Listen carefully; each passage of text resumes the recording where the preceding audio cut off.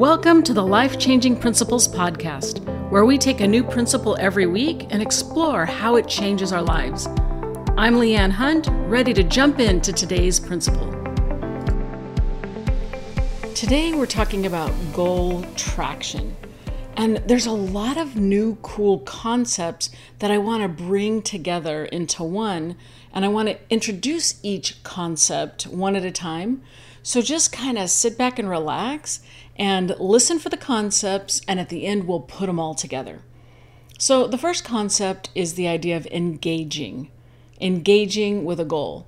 If you think about the word engage, you can also think about it in terms of gears. If you've got two gears that need to go together in order to operate, then one of the little pokey out parts goes into the one of the little pokey in parts and the gear engages.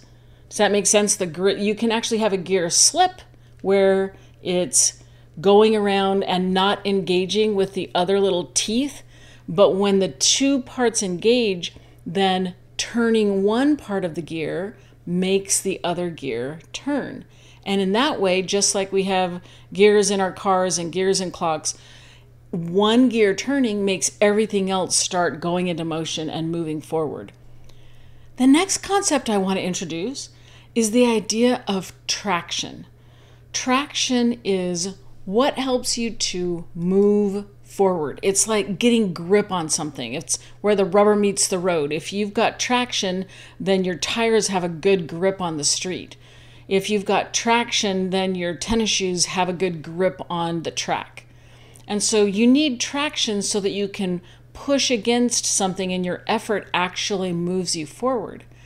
So both of these ideas are helping us to get an image of what it needs to happen in order to move forward. The third idea that I want to introduce to you is the idea of our goal model, which we have in our book, Goal Getters, and also in our Goal Getters courses online. And so if you think about a goal being a 7-step process, it's just kind of the natural sequence of what it takes to get through a goal. And then you just wrap those processes into a circle.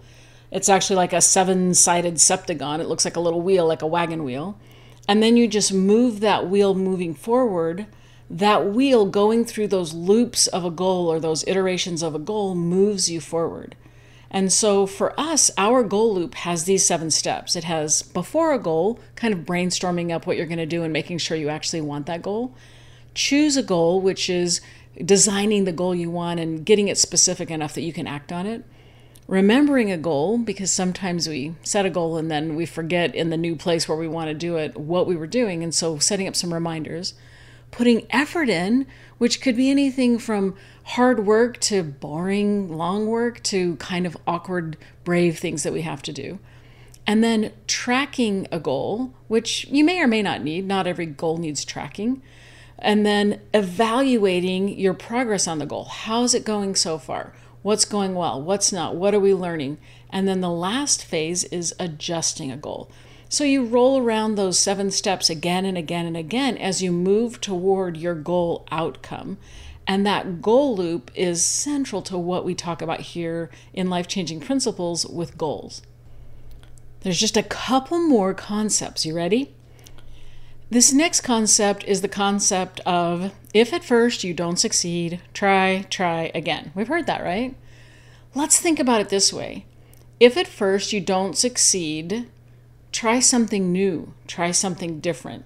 So when I think of try again, I think of a loop just going around and around and around and around in the same little place because you're just trying again. Instead, I want to introduce to you our last concept, which is the idea of iterating. Iteration is something that allows you to run through a process again and again and again and again, over and over. Now, it might seem like iteration and trying again are the same thing, but they're not, because when you try something, you're just trying that same thing over and over again. When you iterate, you're iterating an entire process.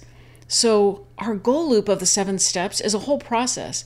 And when you iterate that, you come up with new ideas, new solutions, new ways of going about your goal. And so the iteration process actually moves you forward. We call this iteration process goal loops, and goal loops are amazing. They have created so much progress in my life and in the lives of our clients and our kids who are working with goal loops. It's amazing. So when we put those 4 concepts together, this is what we get. We get engaging with our goals, which is caring about them and staying interested and putting in some effort and persisting in the process and getting curious about what we're learning and having increased awareness of what's going on. So we engage with these goals because we're in the middle of it and in the thick of it and caring about it and not just ignoring it or sweeping under the rugs. And we're engaging in a way that gets us traction, where because we're iterating, because we're going through the process again and again, we're figuring out what gives us traction, what helps us to actually move forward, what helps us to actually get progress. So our whole idea of engaging with goal loops in order to get traction on our goals through an iterative process is so exciting. I just can't stand it. It makes so much difference in my life. And so now I want to try to explain it to people and try to help them see what it actually means and why they would want to bother learning about a goal loop so that they can see what's happened in my life and what's happening in the lives of people around me. Let's take a look at a few things that happen when you engage with your goals. The first idea is that you actually do get traction on the goal you're trying to engage in. I like looking at it this way. Let's say that every little goal loop that you do, each little piece of a goal that you do where you go around and you answer the questions, how you're doing on this little piece of the goal so that you can adjust and move forward. Every little goal loop that you do, I'd like you to think of it as a marble, like a marble that we can put in a jar. And then our goals are the jars. So as we have a big goal that we're trying to get to, an outcome that we want, we're going to throw a marble in that jar of climbing Mount Everest or whatever it is that we're doing. We're just going to call it a Mount Everest goal, even if it's not a huge goal that you want to do. So you're going to throw a marble into that jar when you do a goal loop. The thing that's really cool is that when you're doing goals and engaging with goals, more than one thing happens at a time. Engaging with your goals also builds internal resources. Engaging with your goals builds character. So character is your distinctive combination of strengths. So at the same time that you're throwing your marbles into your Mount Everest goal, you also may be, depending on how you're going about it, you may be throwing marbles into your determination jar, or you may be throwing marbles into your consistency jar. And so every time we go about a goal in a particular way, we're also building our own character and our own strengths because of the way we're engaging and going about it. Another thing that happens when you're doing goals is at the same time you're accomplishing the goal, you're building your capacity or ability to do things. You're building your muscular strength. You're building your internal patience. You're building your ability to laugh things off and have a sense of humor. So engaging with goals increases our ability to do things. Engaging with goal loops and goals also increases and builds our resilience. So resilience we need when we have surprises and setbacks in our lives. And if we've practiced this ability to bounce back from small failures, then we have more increased ability to bounce back and be resilient in the face of larger failures. So goal loops help us to face our tiny failures again and again and again and again. And each of those marbles, each of those goal loops not only feeds our goal, and of course you got to remember that feeding your goal with a success or a failure, they're both marbles. It doesn't matter because as long as you've learned from that failure, it has moved you forward.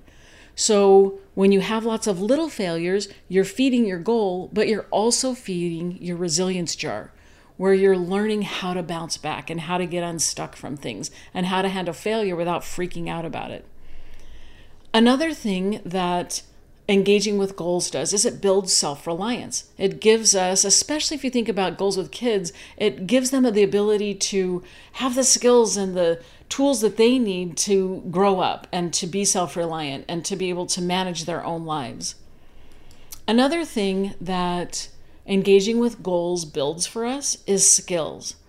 There are so many skills underlying the things we need to do in our lives that we can carry with us for the rest of our lives.